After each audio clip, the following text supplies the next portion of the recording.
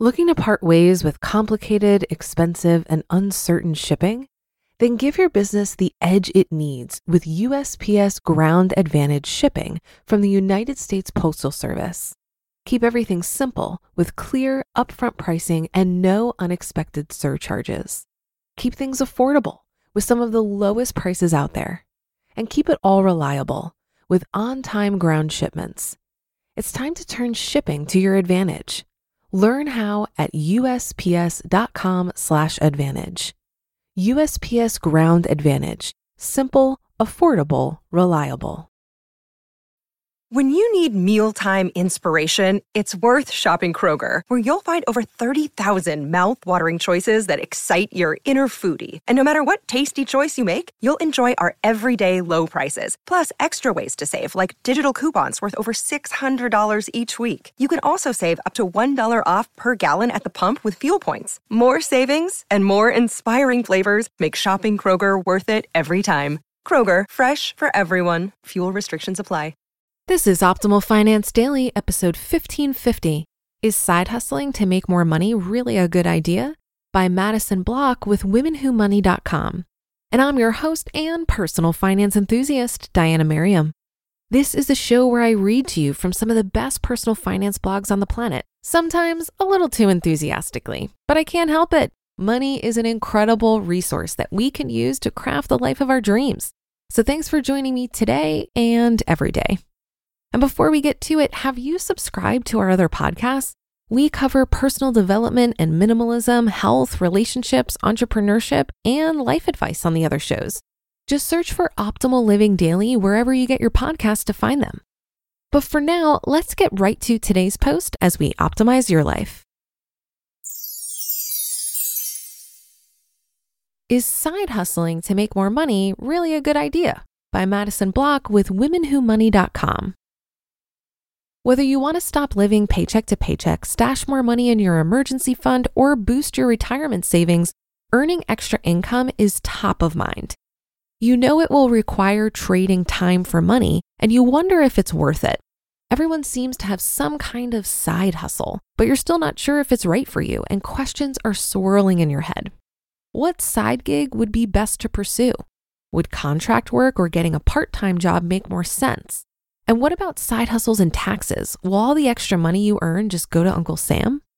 Let's take a look at side hustles, who has them, why they're so popular, and any tax implications they may have.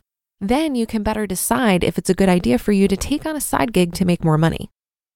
What is a side hustle? A side hustle is any work you do to generate extra income beyond what you earn at your full-time job. Examples of everyday side hustles include driving for Uber or Lyft, making and selling jewelry online, babysitting, and freelancing. How many people have side gigs? Roughly 40% of Americans have side work of some sort, and half of all millennials report having a side hustle. It makes sense that millennials are more likely than other generations to have side hustles, given that millennials in general have more student loan debt and less financial security than their parents had at the same age. There are several different reasons people might hustle on the side, but for many people, it's a necessity. American Consumer Credit Counseling's recent survey on second incomes found that 43% of survey respondents have a side gig just to keep up with their bills they cannot pay with only one job. The survey also found that 22% have a side hustle so they can pay off credit cards. 74% of respondents make $0 to $200 a week working their side hustle, while 10% earn $500 or more. 71% of respondents list a part-time job as their side gig, while 16% offer freelance services, 12% work a gig economy job like driving for Uber, and 1% sell old items. It's troubling that so many people rely on extra income from side hustles to cover everyday expenses because income from side work is often irregular. So if you're selling crafts online and you have a slow month, your finances could suffer. If you can't pay the rent with the income from your full-time job and you had a bad month with your side hustle, you may have to resort to using credit cards to get by, digging yourself deeper into debt. How do taxes work if you have a side hustle? If you have a second income from a side hustle, you already know what that means: taxes. How do taxes work for side hustles? It depends on the work you're doing. If your side gig is a part-time job, like waiting tables or bartending, you'll get a W-2 at tax time. If you're self-employed through your side hustle, it can get a little bit more complicated. Instead of a W-2, you'll get a 1099, and you'll have to pay quarterly taxes on your self-employment income. For these quarterly taxes, you use Form 1040-ES. While self-employment taxes may seem complicated at first, you can find plenty of online tools to help, and the more you do them, the easier it will get. Just take your time when doing your self-employment taxes, and if you have friends or family who have side hustles, don't be afraid to ask for help. Chances are they were probably just as confused as you are when they first started. Is a side hustle right for you? Before you jump into the side hustle life, there are some things you should consider. First, do you have the time? Side hustles can require a lot of time and energy. And if your full-time job is already demanding, maybe side work isn't for you. It's not worth compromising your physical and mental health if you end up overtired, overworked, and stressed out. Alternatively, if you find you have a lot of spare time after work and on weekends, why not do something to make a little extra cash? Fill those hours with a side job you love, and it's a win-win. If you love dogs, start getting paid to walk dogs during your free time. You'll have fun hanging out with some furry new friends and get paid for it. Another thing to consider is your skill set. Do you have skills you don't use at your full-time job that could be making you money elsewhere? Maybe you work a full-time job in accounting, but you also know how to make some killer cocktails. You could try bartending in the evenings after work or on the weekends. The bottom line is that if you have skills you aren't currently getting paid for, use them to make more money. Ask yourself this important question. Finally, the most critical question to ask yourself before you start hustling is this: why do I want to start a side hustle? If you're like the 43% in American Consumer Credit Counseling survey that need a side hustle to pay the bills, take a step back and look at your whole financial picture first. Remember, income from side hustles is not always regular, so you could be working an extra job and still be unable to cover all your expenses. Are there areas of your budget where you can cut back? Once you've corrected any errors in your budget and cut back all the expenses you can, then you can seriously consider a side hustle if you're still coming up short. Try to find a side hustle that's relatively stable.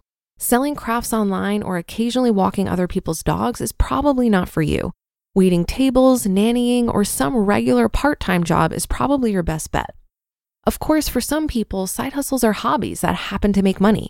If you love knitting sweaters and can make a side business out of it, go for it. Many people don't feel fulfilled by their full-time job, and their side hustle is a way of pursuing their passion they can't do at their regular 9-to-5. Final thoughts on deciding to side hustle. Even though you might not need the extra money to cover your everyday expenses, you should still be responsible with it. Put it in your IRA or in an emergency fund. Ideally, you should have 3 to 6 months worth of expenses in an emergency fund to cover things like unexpected home or car repairs, medical bills, or family emergencies. You just listened to the post titled, "Is Side Hustling to Make More Money Really a Good Idea?" by Madison Block with WomenWhoMoney.com. If you've been using Mint to manage your finances, I've got some bad news. Mint is shutting down. But now for the good news. There's a better alternative. Our sponsor, Monarch Money. Mint users are turning to Monarch Money and loving it. Maybe you're saving for a down payment, a wedding, a dream vacation, your kid's college.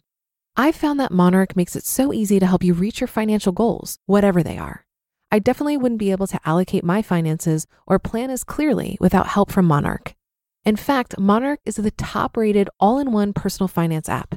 It gives you a comprehensive view of all of your accounts, investments, transactions, and more.